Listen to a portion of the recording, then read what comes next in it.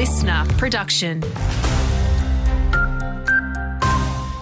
G'day, I'm Archie Milligan. The Weather Bureau says the tropical low in the Coral Sea is forecast to begin to move to the southwest later today towards the Queensland coast. Senior meteorologist Miriam Bradbury says it's likely to cross the coast between Innisfail and Airlie Beach as a Category 3 from Thursday. There is a possibility that this system could strengthen even further to a Cat 4 cyclone. That would be most likely sort of later in the week. However, there are still a few days before then and still a range of possibilities. Water services are out in Port Douglas today after damage to the pipes and treatment plants. Both the Mossman and Port Douglas plants are currently offline with engineers on site.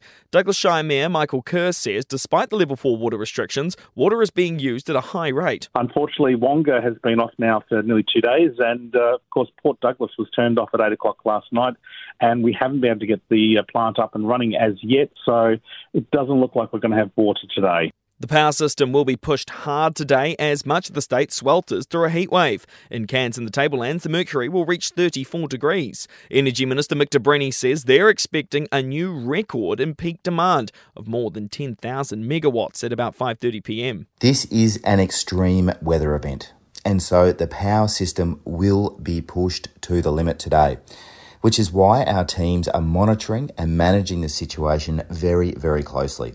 If your child is digging their heels in to return to the classroom this week, it's important to remember that's normal behaviour.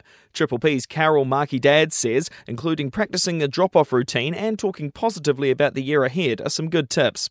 Snakes coach Adam Ford is staying positive despite yesterday's loss to the Bullets in the NBL. Brisbane snatching a commanding 18-point victory at the Cairns Convention Centre. I think Bullets really came out with intent and good energy, and they hit harder on the screens. The Sunshine Stoush is now even at 2 wins apiece. And a reminder, school zones are back in place from this week. Last year's first week of school saw 720 infringements issued by police.